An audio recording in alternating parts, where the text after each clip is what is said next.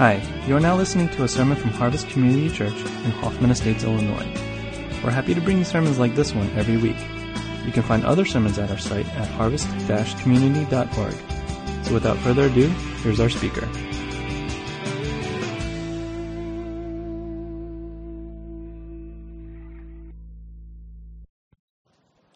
Good morning, everyone. It's good to be back here with you guys. Some of you, I remember your faces. Bincy's here. I remember Bincy's face. We used to go to church together in Chicago. It's awesome. I remember some of your faces. I apologize, I don't remember all of your names. But we're really happy to be back. For those that don't know, my wife Janelle is sitting up here in front. And we just got back about 2 months ago from spending the last 3 years of our lives living in northern Iraq, doing ministry in refugee camps and planting house churches and things like that. And it was great. It was great. I mean, even coming, for those that were at the GRIP Gala last night, I know Scott and Sean were here last week, and they were talking about the gala coming up, and just being there last night and kind of remembering like my journey. It's like the Lord was taking me back and just kind of seeing where GRIP started and where I started, and the picture where I looked 5 years old, but I was really 16. Just remembering that, like, who I used to be, and then looking at my life now, and Pastor Dave's right. It's nothing I would have ever dreamed of. If you would have told that 16-year-old kid that he was going to one day grab his wife and 3 kids and they were going to move to Iraq to minister to Muslims, I would have thought you were completely out of your mind. I mean, like the furthest thing from the truth. I remember at one point somebody asked me if I wanted to go. They were telling me, oh, you're going to be a pastor and a youth pastor. You got a call on your life and you're going to go to Moody. And I remember saying, like, I don't want to go to school to learn how to be poor. Like, cause that was my mind. That was my thinking for ministry. Like, no, that's not what I want to go to school for. And just to see, like I remember in 2010, I was on staff at GRIP, and then in 2010, I quit my job and said, all right, we're going to give ourselves to making disciples. We're going to give ourselves to the church.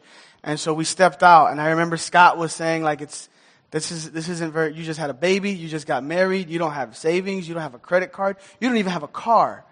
But you're going to quit your job, and your wife doesn't work, and you're just going to go for it. And I remember being like, yeah, that doesn't make sense either. Like, I see how it doesn't make sense, but I couldn't shake it. Like, I had to. And I just know, like, I would not have been able to make those decisions had it not been for my awesome wife who agrees with me on most things because I'm usually right. And, but if it had not been for the experiences that I've had and seen, and seeing Scott and his family take a step of faith and leaving the business world to start GRIP, and just seeing those things that didn't make sense in the natural, and being able to say, all right, well, it's my turn to at least try. And I remember a month after I left GRIP, after I told Scott, like, no, God's called me to do this. I'm taking a step of faith. God's going to provide for us. And we were like a week away from rent and bills, and we had no money. I remember that because I remember being in bed and literally crying myself to sleep. It's probably the only time in my life I've ever done that.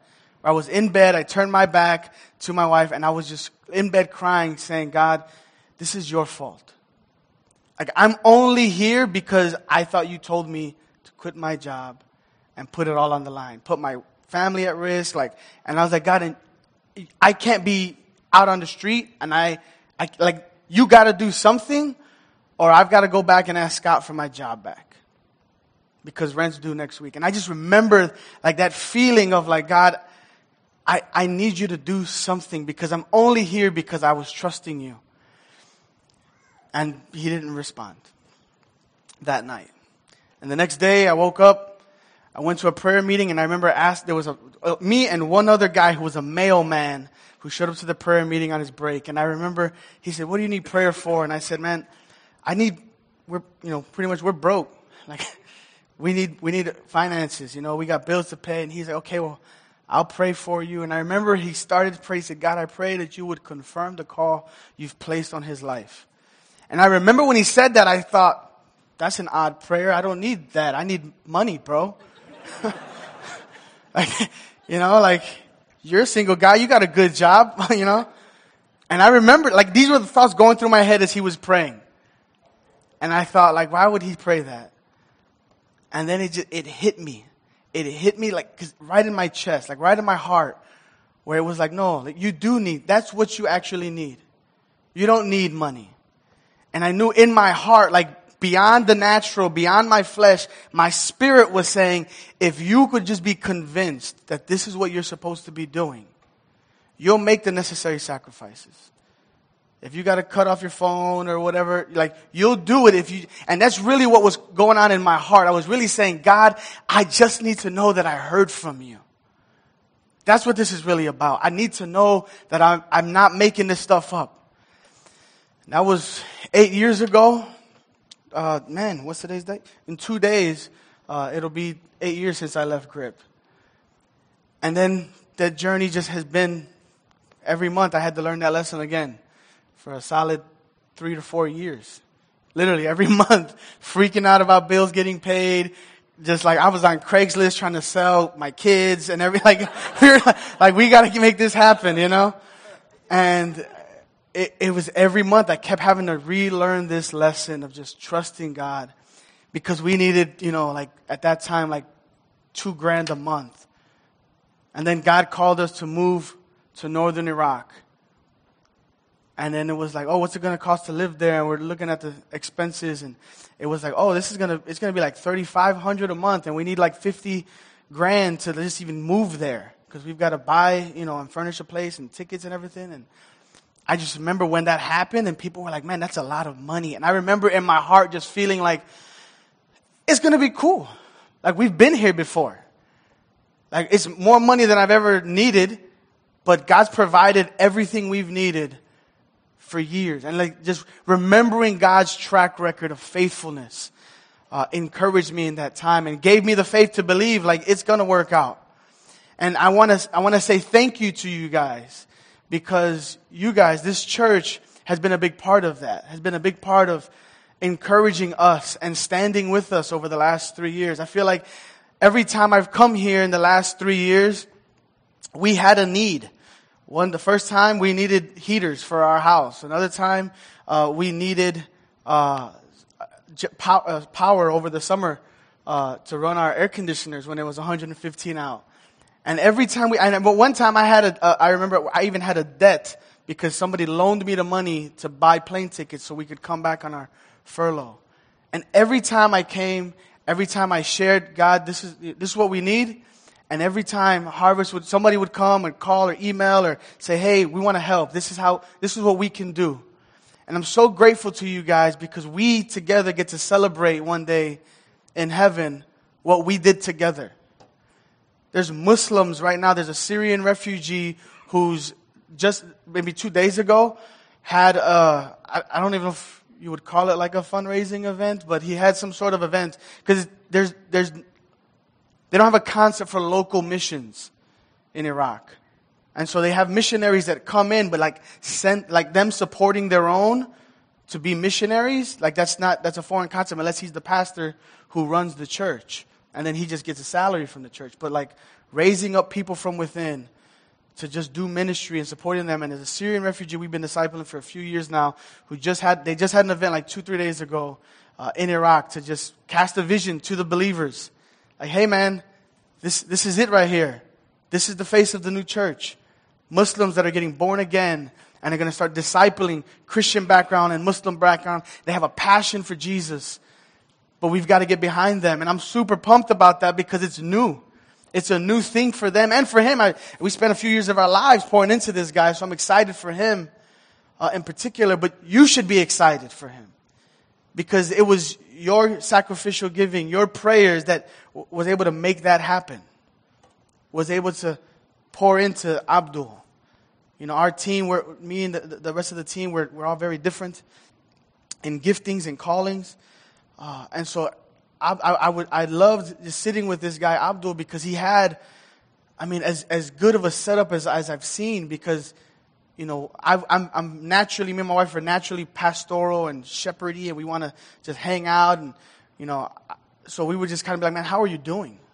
Like, what's going on? How's your family doing? How's your mom? And just caring about him. And then another guy in the team was the one taking him to the camps a couple times a week to translate for him and doing outreach. Another guy was meeting with him about leading the house church and organizing the house. And so he was just getting kind of this like surround sound training from different aspects. And so now when we're like, hey man, we really feel like you need to take this next step and just step out and just lead. And take over a house church. And he's like, all right, man, if you guys think I'm ready. And it's exciting because we're actually getting to see this happen. This is things we've been praying for. God, save Muslims in Iraq. And they're getting saved. And they're getting discipled. They're getting baptized.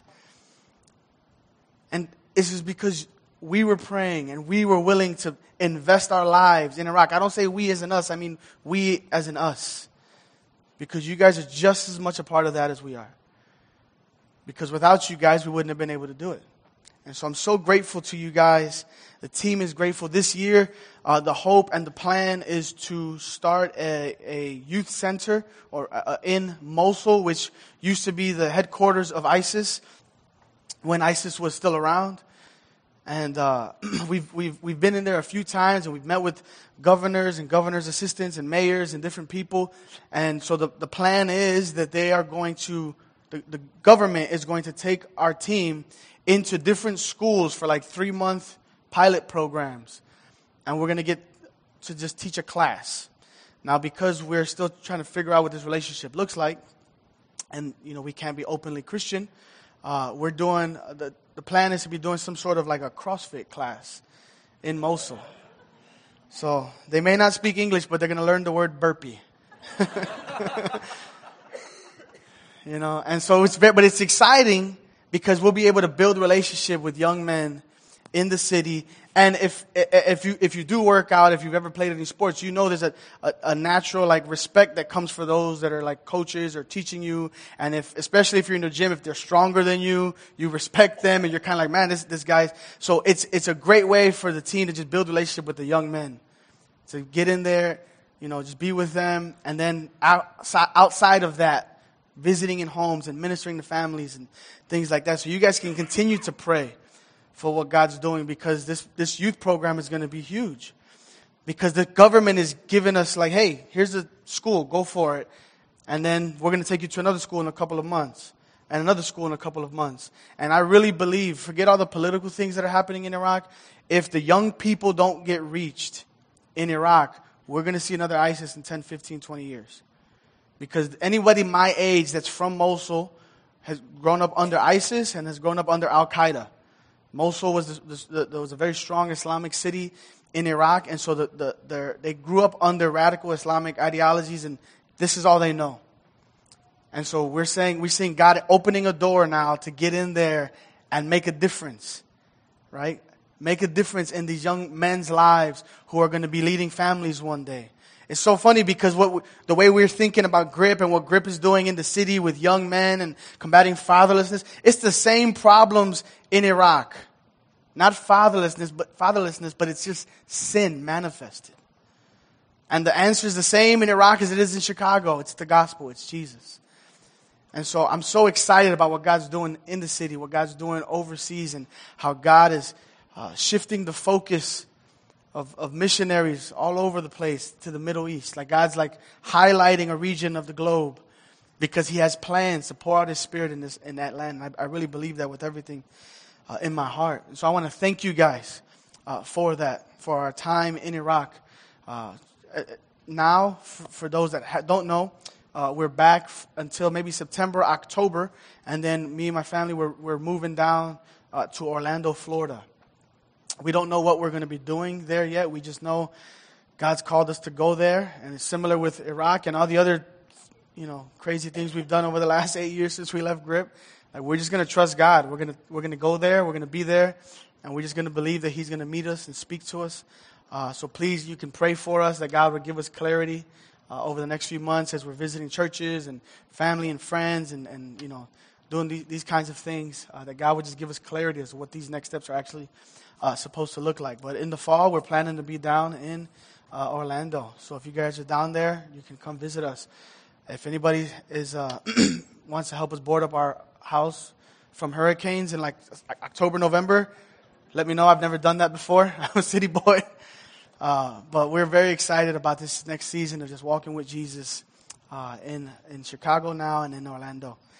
So if we can, I'd like to take some time now and just get into the Word this morning. If you would turn with me to John chapter 17.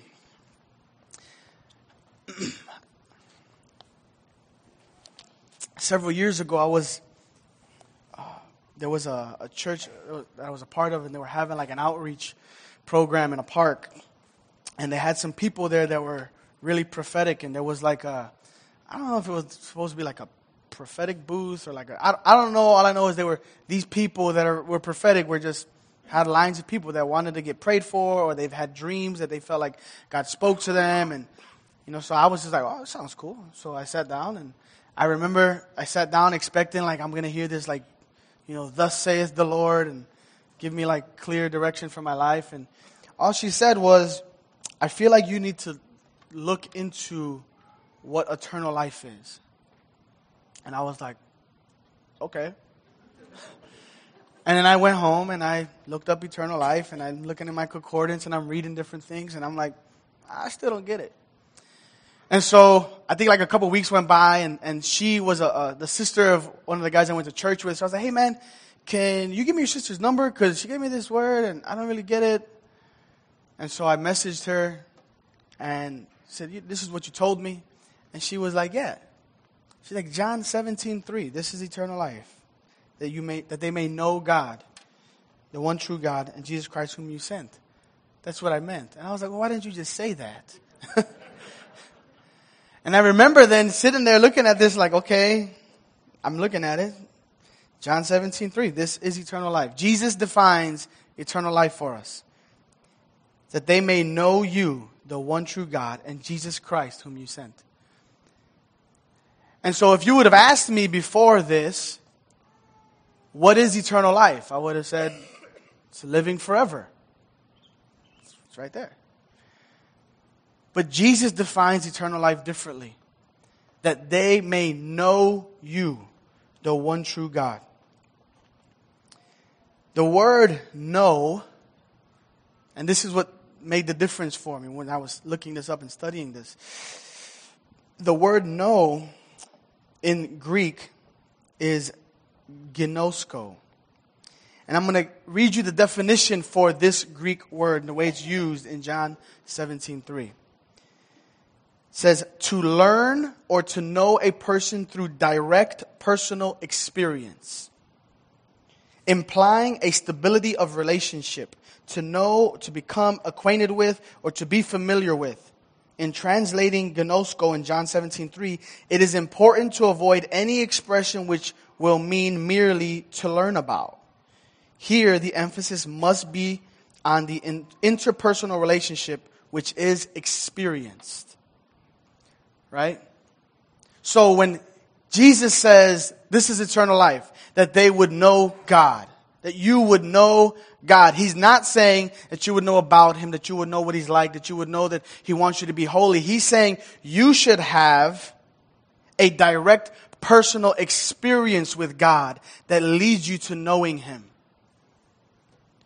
That's what eternal life is. Do you know God? Have you had a personal experience with Him that when you walk away from that, you feel like you knew Him better?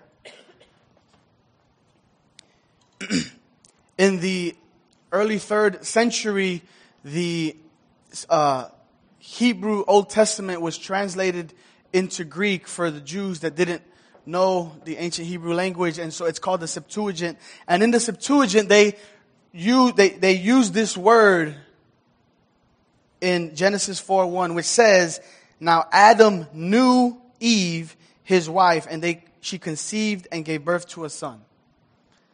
Now we know what that means, that he knew his wife. But the point here is that Adam had an experience with his wife. He knew her intimately. and it produces son. And I'm not saying that's what Jesus is talking about. I'm saying Jesus is saying, listen, the know that I'm talking about, that is eternal life, is experiential. It's not just in our heads.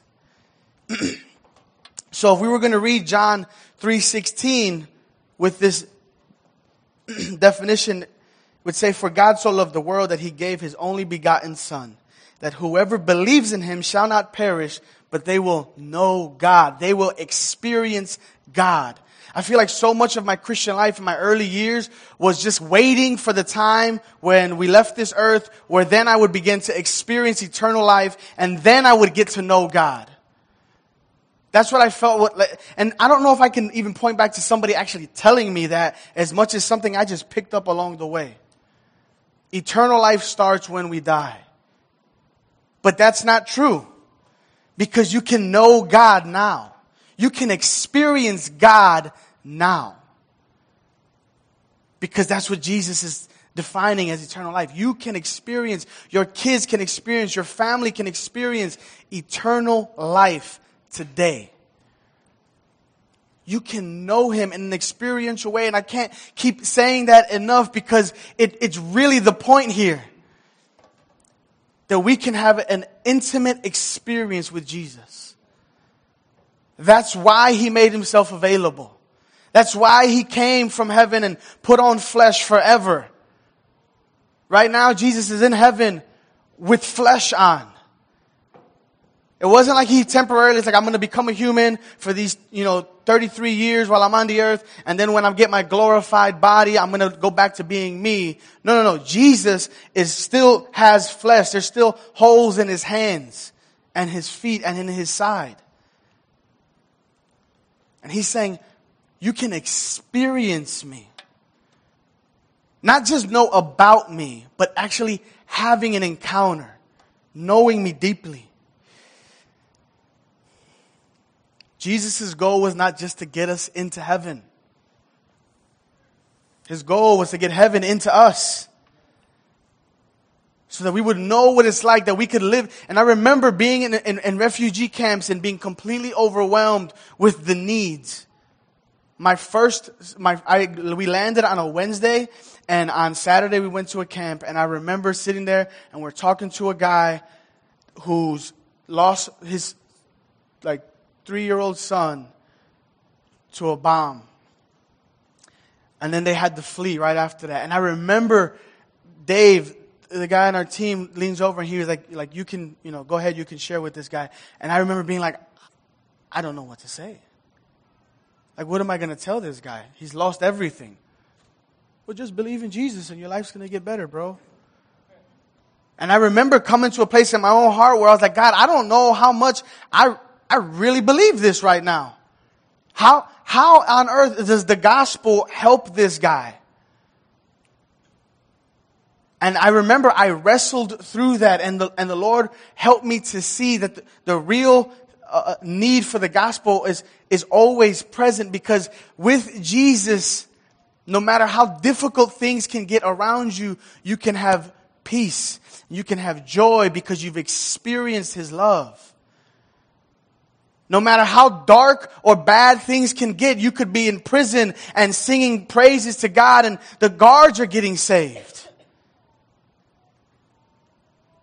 Because if you have Jesus, when you've experienced his love, when you know him, it makes everything different. Because Jesus will allow you to look at your circumstances from his perspective.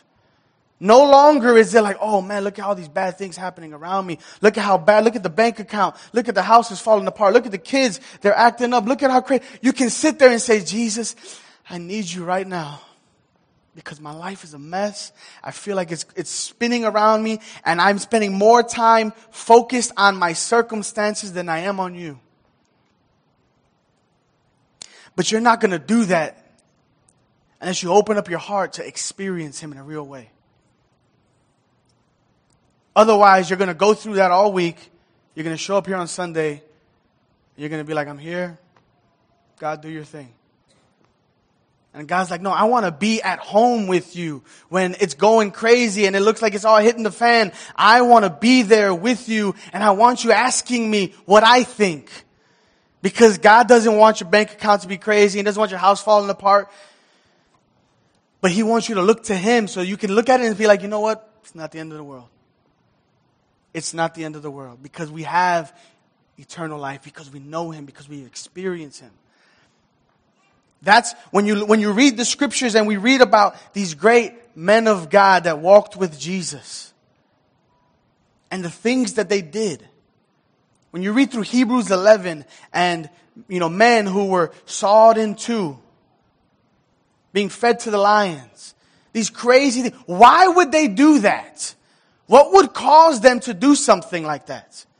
If it wasn't for this experience that they had that showed them that this doesn't really matter, because they have Him, because they've experienced Him. And when you experience Him, you can experience Him anywhere. Anywhere. I remember a buddy of mine used to work on a construction site. And I remember he told me he hated working on his construction site because everybody he worked with just cursed like a sailor. It was always profanity and just vulgar language, and they were just mean. And I remember he said that what he would do to get away is that he would go to the porta potties. And he said there's a construction site. He said the porta potties were filled with adult images taped to the walls. And he said I would sit in there and I would close my eyes, and he said I would just say, Jesus, I need you. Jesus, I love you. And he said he would come and he would fill my heart. He would fill that porta potty with His presence. And you're hearing the story and you're like, what? But it's true. You can experience Him anywhere. You just have to look in. Because that's where He is. So often we're like, okay, well, once the house gets fixed and once this gets settled and that clears, and then once we get the kids behaving, then we can sit down with our Bibles and then we can pray and we can talk to God, because then, otherwise, it's like, when we go to bed at night and I'm like, hey, let's watch something, and my wife's like, I got to clean the kitchen, and I'm like, no, let's watch something, and she's like, I got to clean the kitchen, because she's like, I can't sit down and relax if the kitchen's not clean before I go to bed, because in the morning I got to make breakfast and I'm going to have to do the kitchen, right?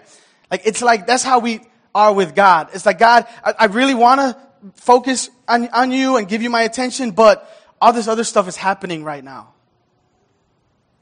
When really what should be happening is my wife should watch The Office with me every night. No, but really what should be happening is we should be saying, God, I know I have all these other things to do, but I'll give you 5 minutes of undivided attention, Jesus. I'll give you 5, and I promise you, friends, if you give Him those 5 minutes, He'll make it last for hours. Because it's the only place you're going to find real rest. I've shared this before here, but Jesus' name is the only name that gives rest. You can close your eyes and you can say, Jesus. And it starts to quiet your soul and starts to quiet everything else. It's the only name that works with. You can't say, Frankie. But you can say Jesus wherever you are. No matter who's around. While you're washing dishes, changing diapers, or fixing cars, or sitting at a desk, you can take a second and just, Lord, let me just focus on you. Let me see my day through the lens of Jesus. And that only comes from experiencing Him, from having this intimate knowledge. And that's what He's looking for. He's looking for people that know Him. Turn with me to Matthew chapter 7, verse 15. Matthew 7:15 says, beware of the false prophets who come to you in sheep's clothing, but inwardly are ravenous wolves. You will know them by their fruits. That word know is different. That word know is more of the know about. It's not the same word that we're talking about. You will know them by their fruits. Grapes are not gathered from thorn bushes, nor figs from thistles are they. So every good tree bears good fruit, but the bad tree bears bad fruit. A good tree cannot produce bad fruit, nor can a bad tree produce good fruit. Every tree that does not bear good fruit is cut down and thrown into the fire. So then, you will know them by their fruits. Not everyone who says to me, Lord, Lord, will enter to the kingdom of heaven, but he who does the will of my Father who is in heaven will enter. Many will say to me on that day, Lord, Lord, did we not prophesy in your name and cast out demons in your name and perform many miracles? And then I will declare to them, depart from me. I never knew you. Jesus is going to look at some people and he's going to say, listen, I know you did all of those great things. I know your ministry was great and I know you served well. But we never had a real intimate experience. We never had a real encounter. I don't know you. I never knew you. Meaning there was a chance you had the opportunity to know me and you didn't take it. We didn't get to know each other. It's one of the scariest passages to know that there's people, we can be effective in ministry. Demons were cast out, people were healed, people were prophesying, and they didn't even have the encounter with Jesus that really mattered at the end of the day. Because we were so busy. There's been years of my life where this was me. I was so busy with ministry and I saw the fruit of ministry as validation that what I was doing was right, and Jesus was like, hey, this is the best you could possibly be doing right now. But the whole time, I was missing him. I wasn't experiencing him. And that comes from spending time with him. This passage, the focus of this passage isn't whether or not the miracles and the prophecy was legitimate or not, or how to know if people are really saved or not. Listen, the goal here is this. Does Jesus know you? Oftentimes in evangelistic crusades or meetings, people will ask, have you accepted Jesus in your life? Well, how come we're not asking, is Jesus going to accept you? Does he know you? Have you been open with him? Have you been real with him? Have you experienced his love? Not do you have a head knowledge of his love. Not can you say, amen, I know Jesus loves me.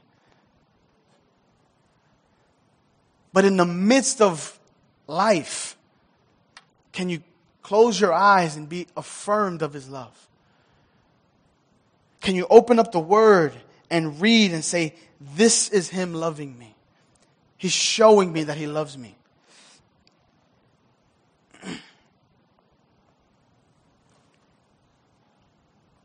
Knowing God in an intimate way like this,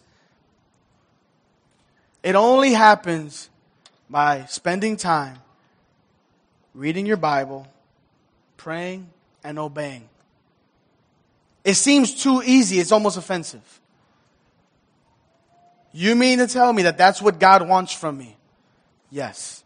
He wants a relationship with you. Right? That's what we tell people.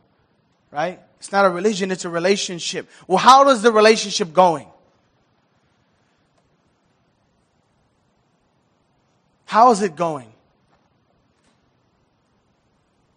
Because that's what really matters at the end of the day. Because we don't get to come to Jesus with our resume of ministry experience. We get to come to Jesus and say, it's you. There you are. All these years I was searching for you, and I could hear your voice and I could feel your touch, but there you are. You're really there now.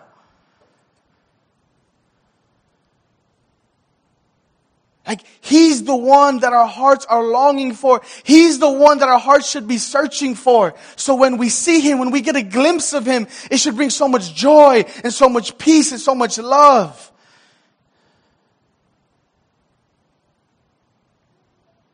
Because the last thing I want to happen in my own life is that I leave this earth one day and I see Jesus and I'm like, yeah, this is awkward. I don't really know how to talk to you.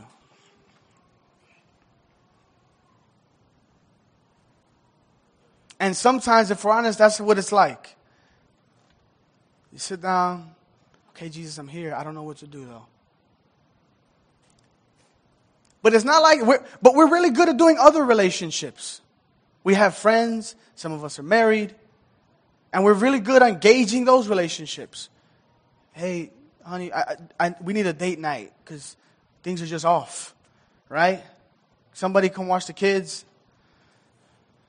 I haven't hung out with so-and-so in a while. I'm going to give them a call and see if they wants to go get some wings and watch the game. Right? We can invest in those relationships. But then when we're aware that our relationship with Jesus isn't what it could be or what it should be, all of a sudden the enemy swoops in and condemnation sets in. And all of a sudden we're like, he doesn't want to hear from me. When it's the exact opposite. It's as simple as spending time with Jesus. One of my favorite things to do in life is being with my wife, no matter where I'm at. Everything is better when Janelle is with me. I remember when we first moved to Iraq in April of 2015, and then I was planning a trip to come back because we needed to raise some money, and I was going to a conference. I came back in November. I was back for a month, and I remember thinking like, oh man, when I get back to Chicago, I'm going to go to Portillo's. I'm going to get pizza. And I was like, the list of all the foods I was going to eat was long and glorious. And I remember I got back, and I went to Portillo's. And I ate, and I was like, it wasn't as good. So I thought maybe it was just an off day at Portillo's. Because they're usually faithful. So I got a burger somewhere else, and it was like, it was a good burger, but it wasn't. And I realized all of this food would have been better if I was sitting with Janelle. It would, because we share our lives together. Everything, all the good things of my life would have been way better had I had somebody to share it with. And not just somebody, her. Because other people were like, oh, you're back, let's go out to eat. And I'm eating burgers. I'm like, that's cool, you're not my wife though. And I remember, it's like, for us, I remember that month. Because the whole month, I was like, man, I just want to go back. I just want to go back and be with Janelle, be with my kids, eating shawarma and because that relationship means something to me. I was lovesick. I wanted to be with her. Food tasted blander without her. And if it's possible to feel this way about our husbands, about our wives, about our parents, about our best friends, how much more is it possible to feel this way about Jesus? To say, Jesus' life is just so much better with you. And I don't want to live a life that says, Jesus, I'm going to be there. I'll meet you there. I'm saying, Jesus, come on, let's go. Come with me.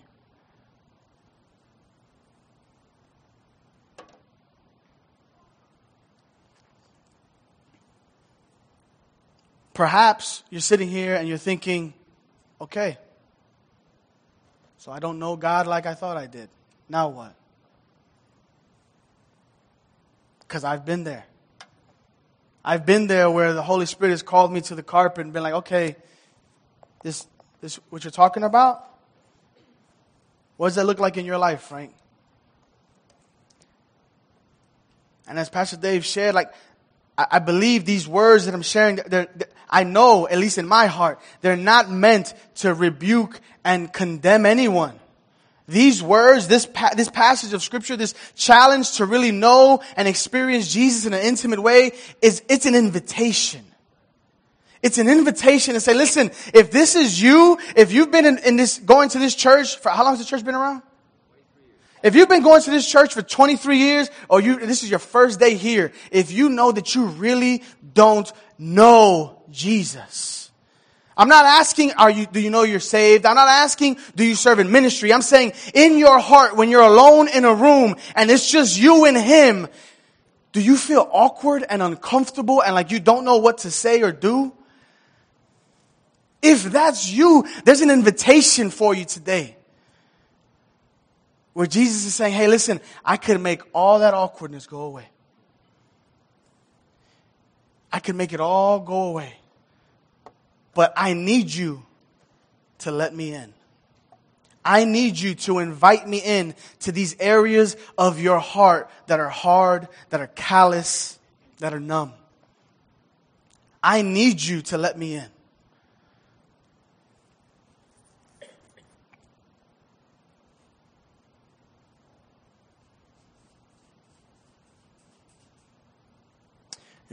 I'll finish up with this. There's a story in Luke 15 of the story of the prodigal son, which if it was up to me, I would rename it the story of the faithful, loving father. Because the story is really about him. The story is about a father whose son completely walks away, squanders his inheritance, insults his father, saying, I wish you were dead so I could get my stuff and go live my own life.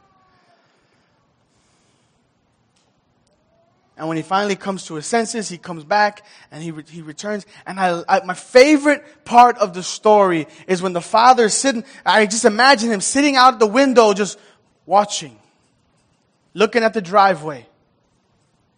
Like he's going to come back one day. I know he is. And it says as soon as he sees him, he pulls up his man dress. I don't know what those things are called. And he takes off. He runs to him. He's not even so filled with pride that he's like, you come to me. You wronged me. So now you come to me. He says, no. He's coming and he takes off running towards you. Friends, I'm telling you, if you open your heart now and you just say, Jesus, I know I don't know you like I want to. Forget the way I should or could. Do you know Jesus as much as you want to know him right now? If you want to know him more, just tell him that. If you want the relationship to be stronger and healthier, tell him that. Because he wants the same thing. And I know without a shadow of a doubt that if you just opened your heart and you said these things to him, if you were honest with him about where you're at, because he already knows where you're at. He's already diagnosed the relationship. He's not surprised. But nothing's going to get fixed until you acknowledge it. But I know that if you did, he would respond with love. Because he's waiting at the window, staring at the driveway, waiting for you. He's waiting for you to respond in your own heart and say, Jesus, I don't know what happened. I don't. But I know I'm not happy with it. And it's being as honest as that. There's been times in my own marriage where I've had to sit down with my wife and we had to have these conversations. Like, I don't know why we're off, but we're off and it's not cool. And Jesus is looking for the same thing.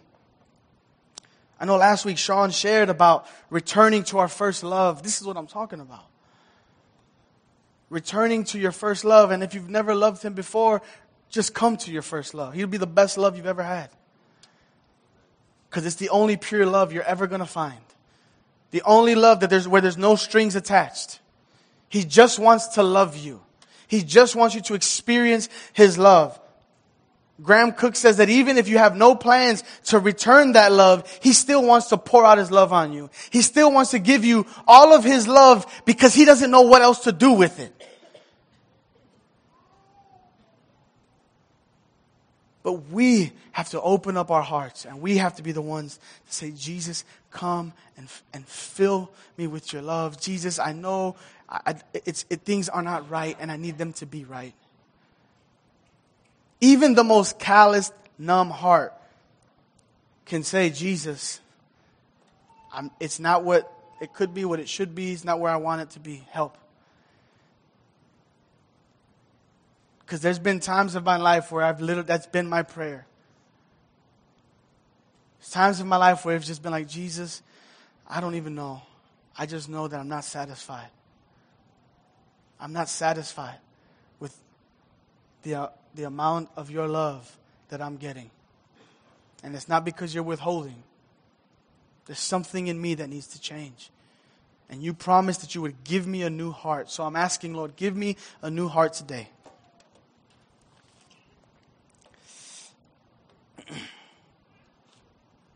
So I want to encourage you guys to forget about the past. Forget about how bad the week was. Forget about how unfaithful you've been this week or the 2 previous weeks or previous months. Forget about how hard or, whatever your heart is. I'm talking about right now. Jesus isn't thinking about what happened last week. He's thinking about right now. He's sitting at the window at the driveway thinking, what are they going to do? Like he's ready. He's ready. He's listening for the gunshot to take off running to come and meet you and fill you with His love and encounter you so that you would know Him, so that you would have eternal life.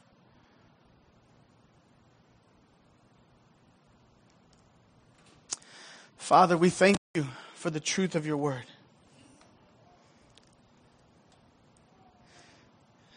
Father, I thank you that because of Jesus, we can even know you. You, the creator of the universe, the maker of heaven and earth. We can experience you, God, because of Jesus' love. No one else in the world, no other faith, no other religion, no other cult, no other group can say with honesty that they can experience you. But we can, Lord. Today, we all can say we can experience the living God.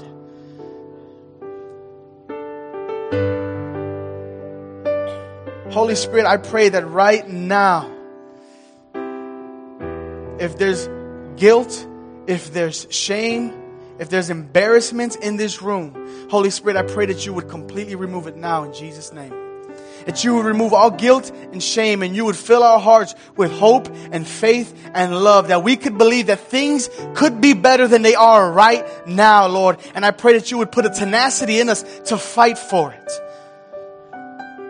To not settle for anything less than experiencing your love.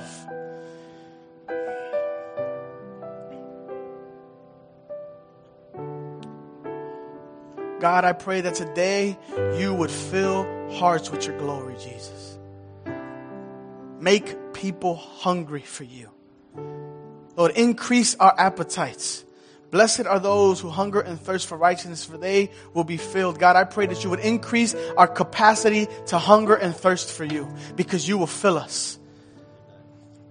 We want big, mega cups to be filled, God.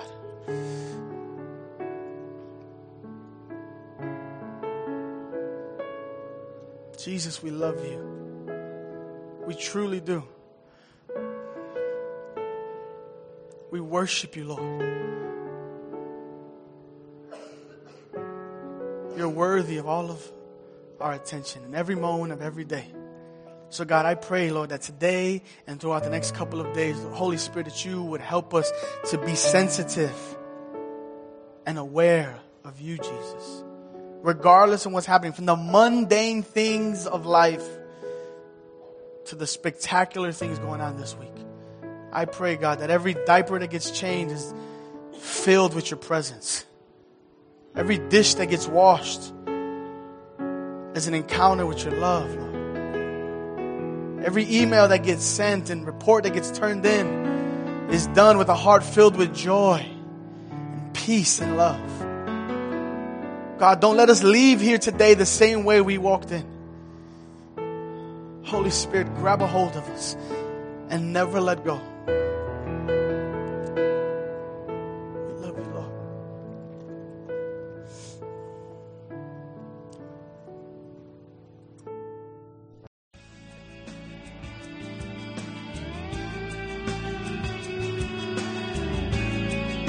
Thanks for listening to the sermon from Harvest Community Church. If you would like more information or have any questions or comments, check out our website at harvest-community.org. Thanks for listening.